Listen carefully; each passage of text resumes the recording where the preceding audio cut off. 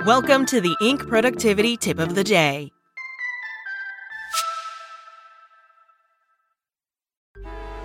Traffic jams, tailgating, pile-ups. Ugh, the joys of driving. How could it get worse?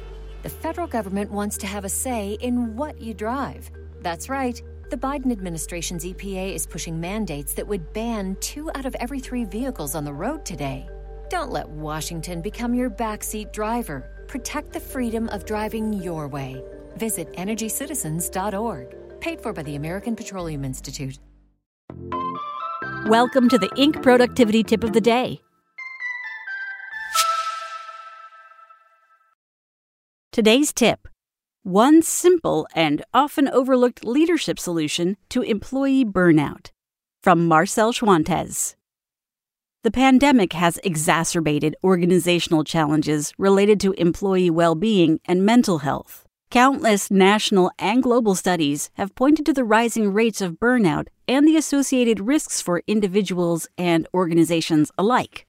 Are employee well-being programs the solution? As Christy Hunter Arscott, author of Begin Boldly, states, unfortunately, equipping individuals to tackle overwhelm and exhaustion through programmatic offerings has its limits. Furthermore, burnout is now recognized by the World Health Organization as an occupational phenomenon, which puts the onus on solving it on the organization rather than the individual.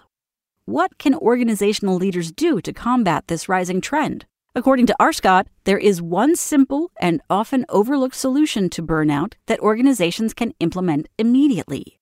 The solution is to ensure employees understand what matters most to their managers so that they can make informed time and energy investments. According to Arscott's research, most employees have felt pulled in too many directions while experiencing feelings of conflict, tension, and overwhelm. The reason? Employees often fall victim to investing in activities that they think matter at work while overlooking what is actually critically important to their managers and teams. Their time investment is based on assumption rather than informed insight. Here's how to take action.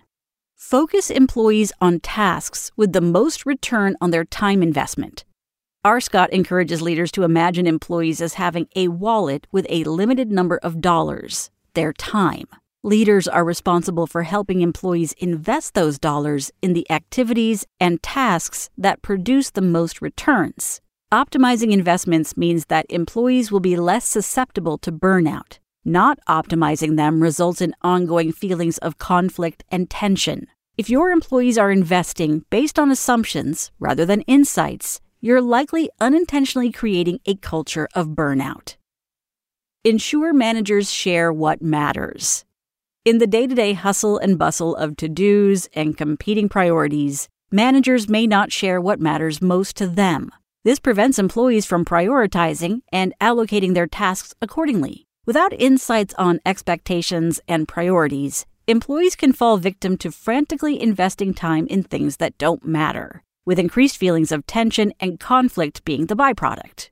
Even if they work 18-hour days, employees may get negative feedback in a performance review if they weren't prioritizing and executing on the thing that mattered most to their managers.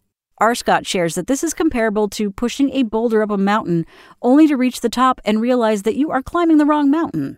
If managers don't provide directions on which mountain to climb, employees will invest their energy in the wrong climbs at the expense of well-being and productivity.